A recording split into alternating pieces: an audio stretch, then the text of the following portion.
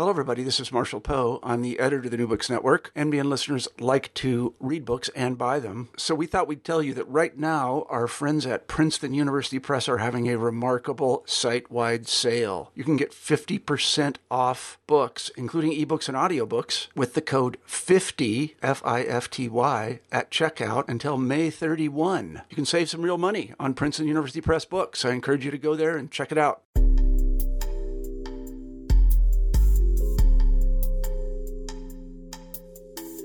Hello and welcome to a new episode in the New Books in Gender Studies podcast, part of the New Books Network. I'm one of your co-hosts, Kyle McMillan, and today I have the pleasure of being joined by Assistant Professor Trent MacNamara from Texas A&M University, talking about his new book, Birth Control and American Modernity, A History of Popular Ideas. Professor, how are you doing today? Just great. Thanks for having me, Kyle. Yeah, and I kind of wanted to start out by talking about sort of your academic background. How did you get interested in this topic, and ultimately what drove you to write this book? So I got to this topic kind of sideways. I went to graduate school at Columbia, and I went there initially to do environmental history. I was going to write about big infrastructure, especially in cities, and the environmental movement. But I eventually decided I wanted to write about sort of big ideas that were important to quote-unquote ordinary people. So sort of how people like you and me, so to speak, apply philosophical principles to finding a good life. And so I was still interested in environmental questions. And so I tried to find a topic where I could find people talking about, especially about the moral authority of nature. I found that in birth control, but then eventually the book became a much broader topic. You can't really encompass the motivations for birth control with nature. So it became a much more sprawling topic. So I guess the short answer is, like many people, I went to grad school to do one thing and ended up doing something just utterly different. Right. I think that process is pretty common, at least with some of my colleagues as well. So ultimately, this book is about, sort of you started to describe it there, is about the process in which birth control becomes sort of a popular idea or gains popularity among, quote unquote, lay people. So what were the attitudes around birth control at the turn of the 20th century, sort of where you begin your book? And what did you use to find out? So to take the second part first, the sources I used kind of fall between the sources or data that are used by kind of the two big approaches to this question about why people control births. So on the one hand, you have historical demographers who use large quantifiable data sources, social indicators and that kind of thing. And on the other hand, you have traditional narrative historians who tend to focus more on the records, the words and deeds of people who worked in the birth control sphere professionally as activists. What I tried to do is kind of bridge the gap between those two fields. There are two fields that have enormous literatures but don't really talk to each other that much. And so I tried to kind of bridge the gap between them by finding sources that existed in large volumes, like personal letters or field reports or replies to a radio show, for example, where there were hundreds of replicated sources written by ordinary people to someone who had a vested interest. So it's kind of these bulk qualitative sources. And what I found in those sources is it's a tremendously complex story. We tend to think of birth control as being about these principled activists who stood up on the soapbox and said, this is right, this is important, this is what women should have, this is what people should have, and that's a very important part of the story. But what you see in the kind of the citizen movement or the mass movement, which I argue is more indispensable to the ultimate success of the larger movement, is a much more ambivalent, qualified movement of people who don't really think of themselves as for birth control, but just have their own motives to use it, and to use it in increasingly over time. So, we can talk about those motives in detail if you want, but it's a sort of tangle of ideas about nature and God and the intersection of moral principle with economics. So not so much about economic rationality, which a lot of the demographers are into, but about the rightful uses of money. So no one really doubts that having a smaller family is rational.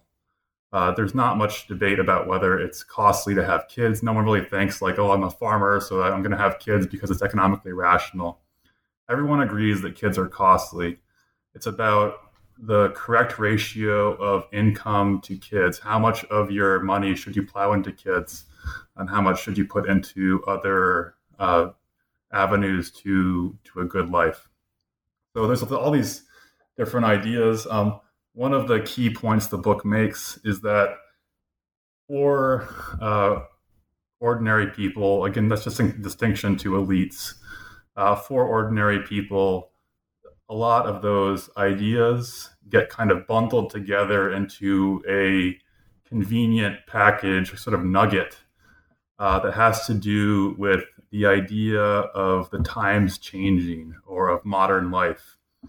So people in these letters or in letters to the editor or whatever it was, they're constantly talking about how the times demand greater control over fertility. This is sort of juggernaut of history that pushes people inevitably towards this outcome. And they're not really helpless, but the way they judge that modern push towards smaller families, is that part of the good in modern life? Is it progress? Is it part of the bad? Is it decadence? That's a major factor in how they ultimately act in terms of the size of their family. So these changes, people perceive secularization, they perceive greater economic rationality, they perceive less deference to nature or sort of fatalistic view of the universe. But all of those tend to be bundled together into this meta-narrative about history changing, flux, demanding certain things of people, which they resist at their own risk. Yeah, and one of the interesting sort of convergences between a few of these ideas, especially ones about nature and sort of ideas that sort of elites in society are putting out, is the role that, at least at the beginning of this century, that Teddy Roosevelt plays in this sort of meta-narrative, right? So he sort of, picks up the idea, but really popularizes this sort of race suicide idea. So what did that have to do with sort of the broader notions about modernity and birth control? Yeah, so Roosevelt, despite not being an ordinary person in the terms that I'm using, is very much, he articulates this idea. He says, I think the quote is, the tendencies of our time inevitably discourage large families. It's just about whether we should resist that tendency or not. And for him, the answer was obviously, yes, we need to resist it. So Roosevelt was a kind of acute student of demographic trends.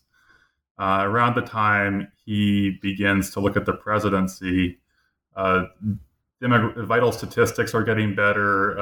Demographers are beginning to put together a long-range trend line in U.S. fertility that points from around seven children per woman in 1800 to about 3.5 in 1900. And, for Roosevelt and his allies, that does not look like a trend line towards a kind of benign equilibrium at, say 1.5 or 2.5 children. That's a trend line towards zero. So Roosevelt popularizes the term race suicide for that trend line towards zero. He invests it with significance, not just we hear the term race suicide. You think about racism and sort of white nationalist idea, which has been revived today. Roosevelt means something a little bit different. As you know, the ideas of race back then were more fluid and could mean more things. What he essentially means is the suicide of people who are not recent immigrants, not Black, and not white, native, and very poor. So kind of the enfranchised, civically engaged majority, which he sees as essential to the American experiment. If these people don't reproduce themselves, we can't assimilate new immigrants, we can't kind of continue this world-changing experiment in democracy. So when he pipes up, this is a president. People are used to the president talking about tariffs and how many ships we have in the Navy and stuff. All of a sudden, he's talking about people's intimate behavior in the bedroom. Essentially, this is a major moment, and it sparks this major debate that allowed me, in turn, to kind of look at ordinary people's ideas about birth control. Yeah, and as you progress in the book to the 1920s and 1930s, sort of this post-Roosevelt time, you say that birth control had sort of gained this sort of muted legitimacy. So how did it sort of get to that point, and why was it still sort of muted at this point? We're talking about these very slow-moving and again ambivalent processes. I say in the book that a lot of this is a debate between moderates over the definition of moderation. There's almost nobody in this debate at the kind of local community level who thinks that birth control is always good and should be maximized, or that it's always bad and should be banned like alcohol was in this period. So instead, it's just kind of this debate over these shades of gray. My husband's a clerk, and we're not really struggling, but we have a kind of small apartment. Do we put two kids in the same room? Can we reasonably educate them? How much should we let them kind of just try their own hand in life? How much should we try to give them a leg up socially to advance, which is sort of the ultimate American dream, to have your kids do better than you do. So there's just this core ambiguity, and yet you have a gradual shift as birth control becomes more popular at the local level, as it's something that I can sit in my kitchen and tell my husband I support, or tell my wife I support. As that becomes something I can talk to my family and my friends about, or even talk about at a church picnic or whatever, it's becoming more legitimate, to the point where eventually the anti-birth control laws, which have never been especially effective, are formally repealed, and you have a kind of a making real of what had already become a folk reality, that birth control was both popular and informally legitimate. Yeah, and part of, I think, goes into these shades of gray that people were negotiating sort of slowly over time is sort of what was actually meant by birth control, right? Because we don't yet have, at this point in the book, we do not have sort of what has become shorthand for birth control, which is the pill, right? So what exactly were people, what was in that broad definition of what people were considering birth control in all of these gray areas? Yeah, that's a great question. So, I mean, that's one of the things I struggle with in this book. It's a definitional issue because when we hear the term birth control now, we kind of read backwards through the 1960s and think of it as a technology, and it's the pill, and it's a technology sort of for and by women. And that definition has a lot to do with Margaret Sanger, who we can talk about or not later, but it does not fit especially well onto the phenomenon of just controlling births. There's birth control, there's the technology, and there's the phenomenon. And I think it's hard to get at how birth control becomes legitimate unless you're talking about the phenomenon. But technology is sort of downstream of the larger phenomenon. So when you're talking about how people control births before we have birth control in the modern colloquial sense, people have lots of methods.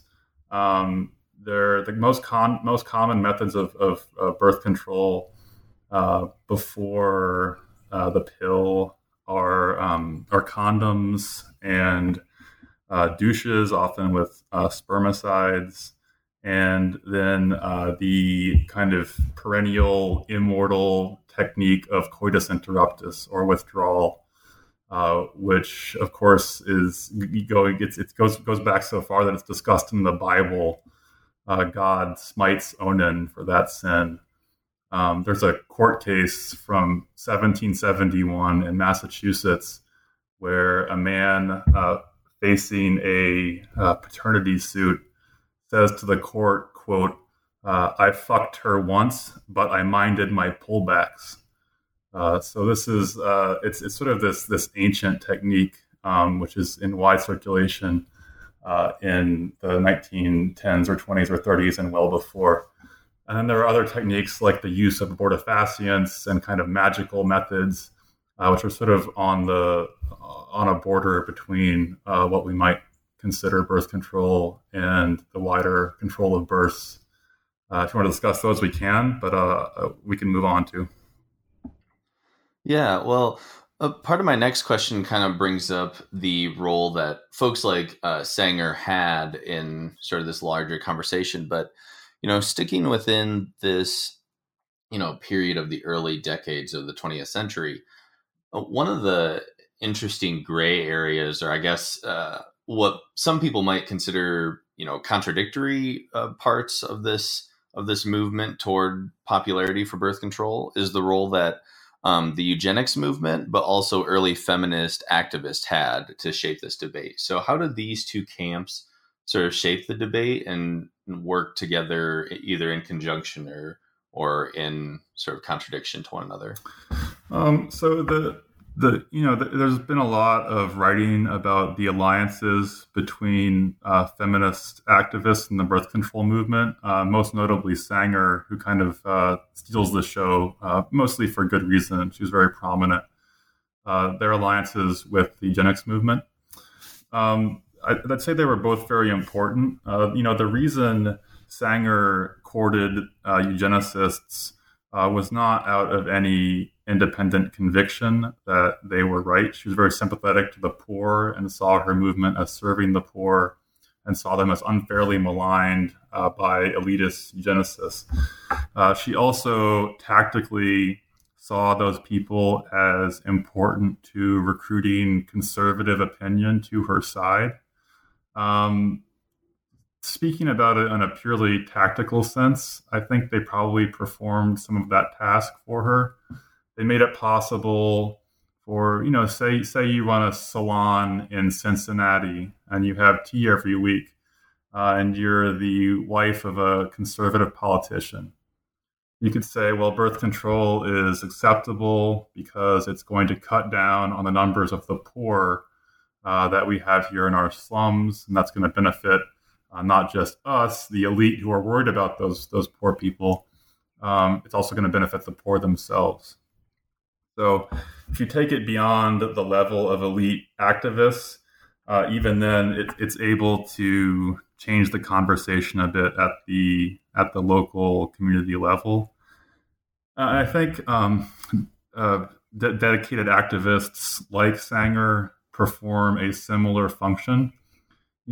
Part of the book's point is that it's maybe not entirely historically accurate to put Sanger in the center of the birth control story. If you read a U.S. history textbook, Sanger very often more or less is the birth control story, and she's not that indispensable to the wider movement, to the reasons that the birth control movement is a success. But she is tremendously important, both to thousands of individual poor women who had not, for various reasons, been able to acquire effective contraception. And she's also important in this kind of conversation moving aspect that you asked me about. She does kind of help to set the margins of debate, so that someone who supports birth control in a moderate way can say, well, I'm no Margaret Sanger, she's a radical, but I do think that such and such and such and such is a good argument for birth control. So she kind of redefines where the center is by, at least initially, taking a radical stand. So I think she's important to the movement. If I had written this book in a historiographical void, and I just wanted to write anything about birth control, I think I might very well have written a book that was much more about her story, just because it's interesting, and I enjoy the ability to write about an individual person and their moral struggle for a cause I support. But as it was, that story has been told many times, and I thought the kind of wider context for the movement's success was historiographically more needed and important. Yeah, and part of the reason that you bring up that argument that Sanger might not be the end-all be-all in this story is that you say that, in the early decades of the 20th century, birth control isn't necessarily seen as a women's issue, right? That's another thing that we sort of read backwards in history, right? When we think about debates around birth control. So why was it the case that this hadn't been yet defined as sort of a women's issue, quote unquote? Well, so there are some practical reasons for that. So Sanger emerges in the 1910s, and for her, it's always from the start and to the end. It's a women's issue. So other less prominent activists, they encourage her to give up on what they call sex exclusion or antagonism, and she declines. She says, no, this is a women's issue, and it's a women's issue alone. And that's kind of been written into the historiography ever since, in particular because Sanger has a big role in developing the pill. So that kind of Sanger pill story is the big story right now. But up until her period, there are these practical reasons why birth control is not particularly considered a women's movement. It's not a men's movement either, but it's considered this kind of movement around these big macro historical ideas, these big moral choices people face in modernity. Because, for example, although women often were more morally supportive of birth control as a right that women should have, in, say, 1895, often men make consequential household decisions. They're the ones who ultimately have a say over whether we have 3 kids or 4. Also, men are responsible for their family's economic well-being. They are held to account if they don't support their children up to the standards of their communities. Birth control also relied heavily on male methods like coitus interruptus or condoms. And then maybe most important is that social norms in that period made it very difficult for women to talk about contraception, including with their husbands.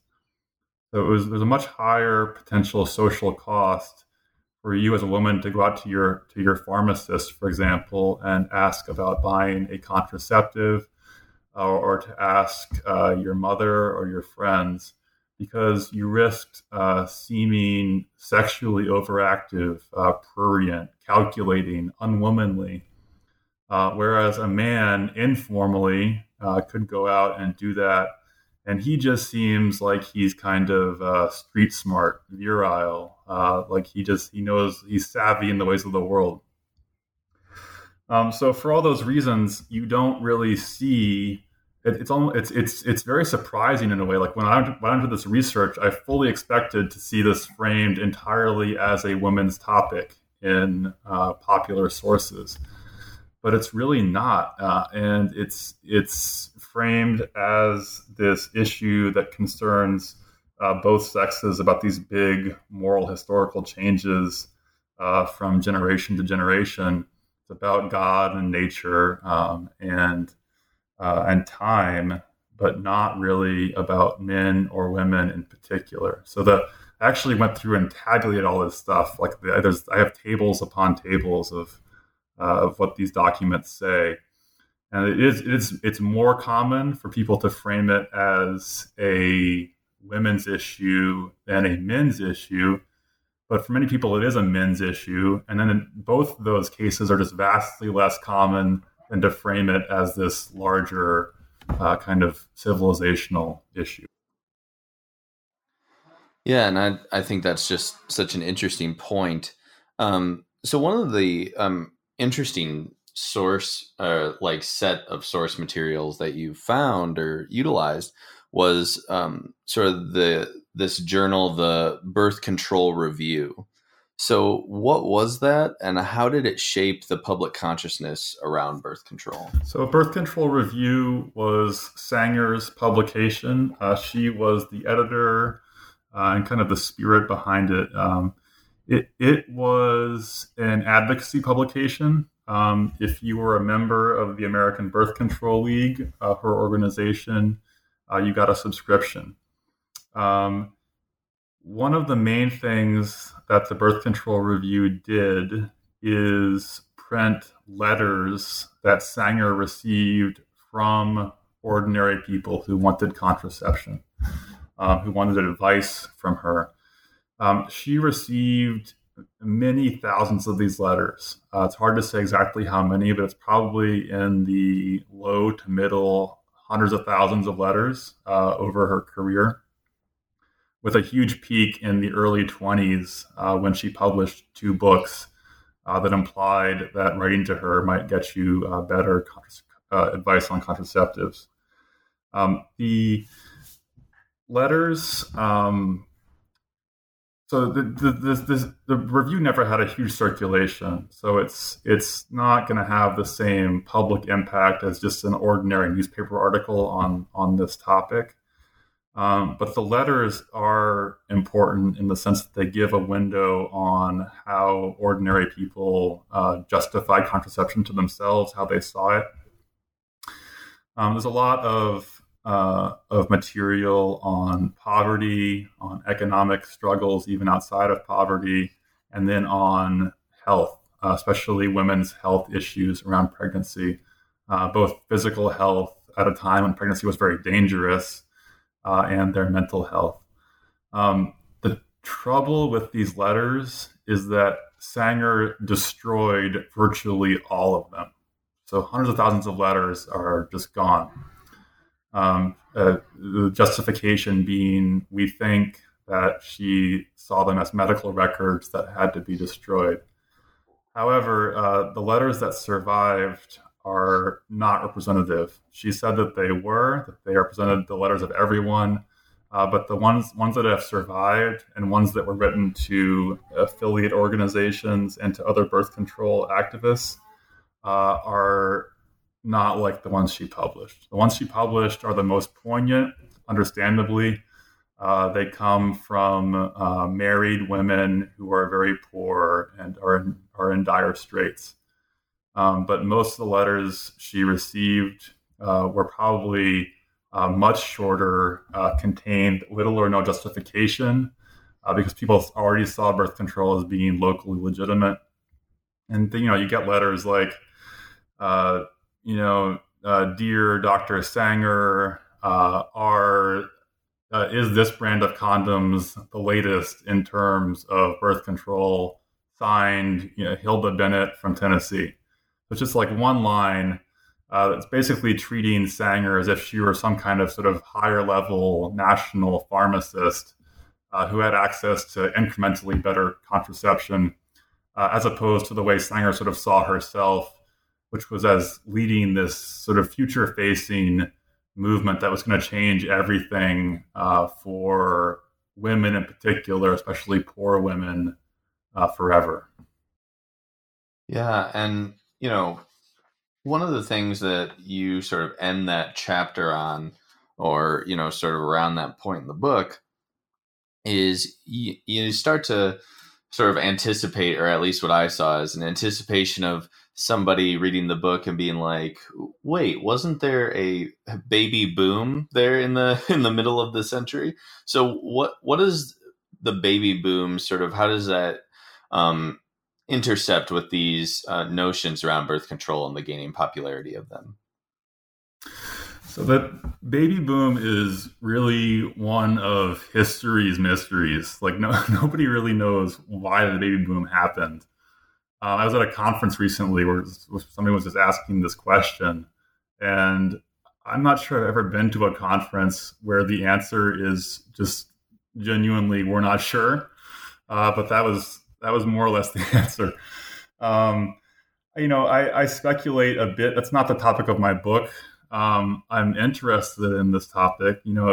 If you have this like big macro historical sense that history wants you to have fewer kids, that reaches back into the 19th century and through the early 20th, why does it suddenly reverse in the 40s and 50s into the early 60s, before then mysteriously cratering again to a much lower birth rate?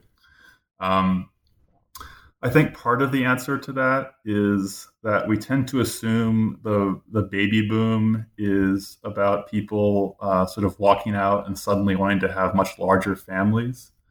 It's not so much about that as it's about more people total having families, having children at any number. So it's more about more people having what was by then considered the normal 2 or 3 child family. And that bringing the overall averages up.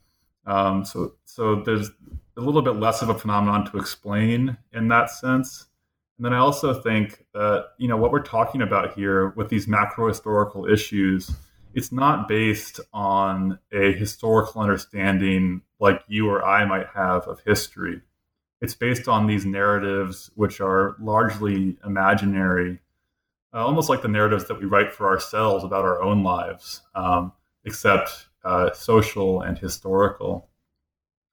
And because they're kind of imaginary, they can sort of flip on on a dime. And so it's plausible to me that someone like Elaine Tyler May, a historian, writes about the security culture after World War II. It's plausible to me that people started to tell themselves a different story after World War II, one that was more about sort of contributing babies, I guess, bodies, biological stock to this victorious nation that had to come together against communism. But the short answer, in deference to those people I saw at the conference, is that we don't really know. So yeah, that's another book, another person. Right.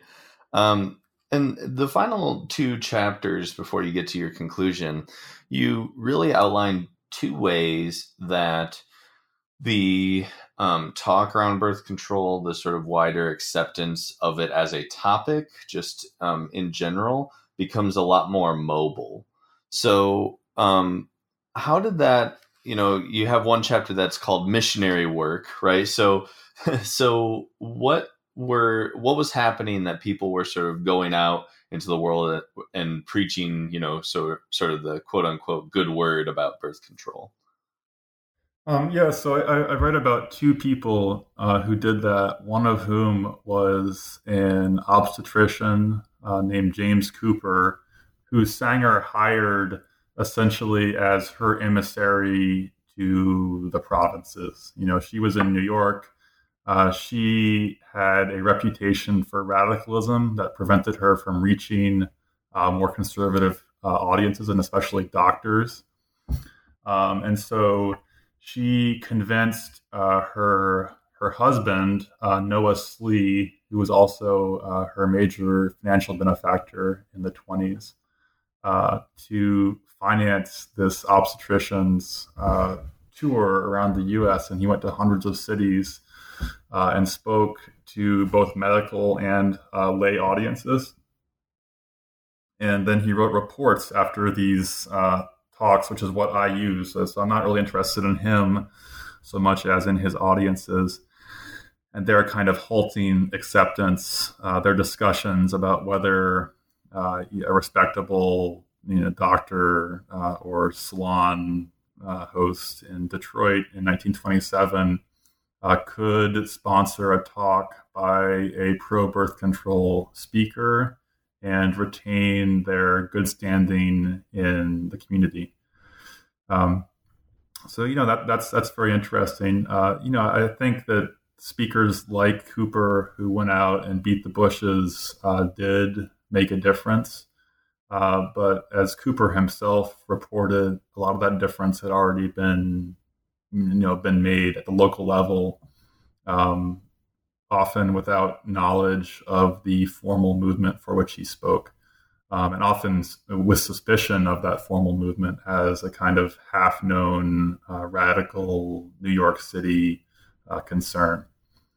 And the other one you mentioned is Ben Lindsay, who was famous for his work with juvenile justice, and who, in 1927, when the radio was a newfangled invention, went on the airwaves speaking basically to the middle third of the country, the Great Plains, and said, birth control is great. We need it for various reasons.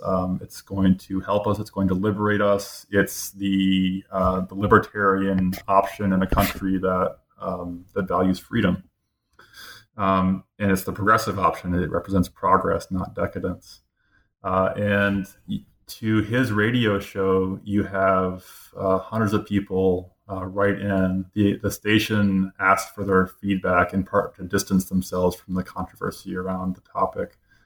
So you have people write in from rural North Dakota, these small towns and farms on the Great Plains, places where you wouldn't necessarily expect there to be a lot of pro-birth control sentiment, especially for this, which was the first radio address to support birth control in this country. But it's mostly positive. It's about 2/3 positive feedback, and then some neutral. And there still is considerable opposition to birth control. It's a kind of interesting window on what these middle class radio owning Plains people thought about this topic. The first time that many of them hear it publicly discussed, at least on the radio. Right. And, now that we sort of, once you end that chapter, we then sort of bump up against sort of the era that we sort of colloquially think about when we think about sort of debates around birth control. And then you start talking about, how the ways that birth control is debated today and sort of going forward in sort of this global age we find ourselves in, is going to be, a continuation of this. But so could you sort of describe what you think about sort of this going forward look at birth control? Yeah, so I talk about how uh, birth control is strongly associated with modernity and modernization in the period I'm talking about by just regular people, not modernization theorists, not academics. And that association is still very strong today. I think people associate birth control with modernity and vice versa. Modernity is birth control. So essentially, the more progress a place has undergone, the more advanced the place is, the more developed, the smaller the families. And then conversely, the smaller the families you have in the place, the more developed the place will be. It's like so inscribed in our culture that it's just an automatic, taken for granted idea. Development is towards this ideal where you have, among other things, a limited family, which in turn brings the economic benefits, brings the or reflects the social liberalism of our society and the things that we hold dear. And with the point I'm making at the end, when I bring things into the present in the epilogue, is just that although modernity and birth control have long been viewed as mutually complementary, they buttress each other, that as birth control spreads, and in particular as the most developed or advanced countries sustain decade over decade of very low fertility, so way below replacement level, that association could become mutually harmful. That's not to be taken for granted by any means. Demographic trends are very unpredictable. Nobody knew the baby boom was coming. No, absolutely, like zero people predicted that. This could all change, but it also could be dangerous for modern liberalism and for reproductive freedom, reproductive rights, in the sense that if countries like take South Korea, this kind of miracle of modernization that is kind of the story many other countries want to emulate in many ways. Now, South Korea's total fertility rate just fell below one child per woman. So that's that's a fertility rate that will see its baseline population fall by around half every generation. So that's not necessarily a catastrophe for Korea. There's ways to manage that. But what it does do, I think, is make it easier for a lot of demographically fearful populists, which we're seeing today, to paint liberal, modern, free societies as being unsustainable over time. So you to paint it as kind of a trade-off between, yes, you have personal freedom, you have wealth, but ultimately your family, your extended clan, your religion, whatever you hold dear is going to die off. It's a sort of a comfortable death cult. And that is a very dangerous argument. I think that's a sort of core threat to liberal democracies that we have to address. And it's harder to address if we take a narrow view of birth control and what it is and what it means. It's more about laws and technologies. It's easier to address if we think about birth control as this wider phenomenon and popular ideas that's very often about modernity itself. Yeah, and I think that's a really interesting and poignant way to sort of end your book. And I know that we've taken up a lot of your time today, so I just have a sort of a couple remaining questions. So we covered a lot of topics, in your book, and I'm just wondering if you had somebody read your book and you want them to have sort of one big takeaway, what do you think that would be? That birth control is a bigger and older phenomenon than we typically think. It is fragile, as I just said. I think that's a key component of to take away from the book. But it's also heartening if you support reproductive rights, that the movement is ultimately built on a widespread social foundation. It's, I think, more resilient than either its friends or its enemies tend to assume. But again, I don't want. I resisted making that the conclusion of the book. I didn't, as you saw. The conclusion ends with that point, and then the epilogue is about why, we're still in a very precarious situation. It's not just about limited interventions in the law. It's also about these popular ideas which are spreading everywhere. It's no longer like low fertility is no longer just a kind of local, parochial, chauvinist concern of a few Western elites. About half the world's people now live in countries with below replacement fertility. So it's going to become a more and more global phenomenon. We have to think of big ideas to keep the movement healthy. Yeah, and just for my final question, if people are really interested in the topics you bring up in this book, and they want to either learn more about this topic or sort of adjacent topics, what are sort of 3 book recommendations you can give our audience today?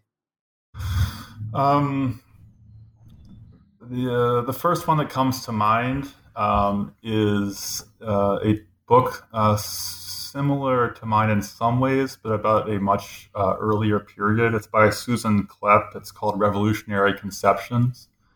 And it's about the earliest Americans to decide to have smaller families. Susan Klepp is she's avowedly a bit constrained by the number of sources that are available circa 1800. But it's very interesting. She works from letters and from popular ideas too. It's a wonderful, well-written book. And then if I was going to move forward a little bit in time, there's a book called Devices and Desires by Andrea Tone, which is about sort of how birth control happened, the devices and the desires that people had to control fertility. And then lastly, there's the kind of the central book in birth control history.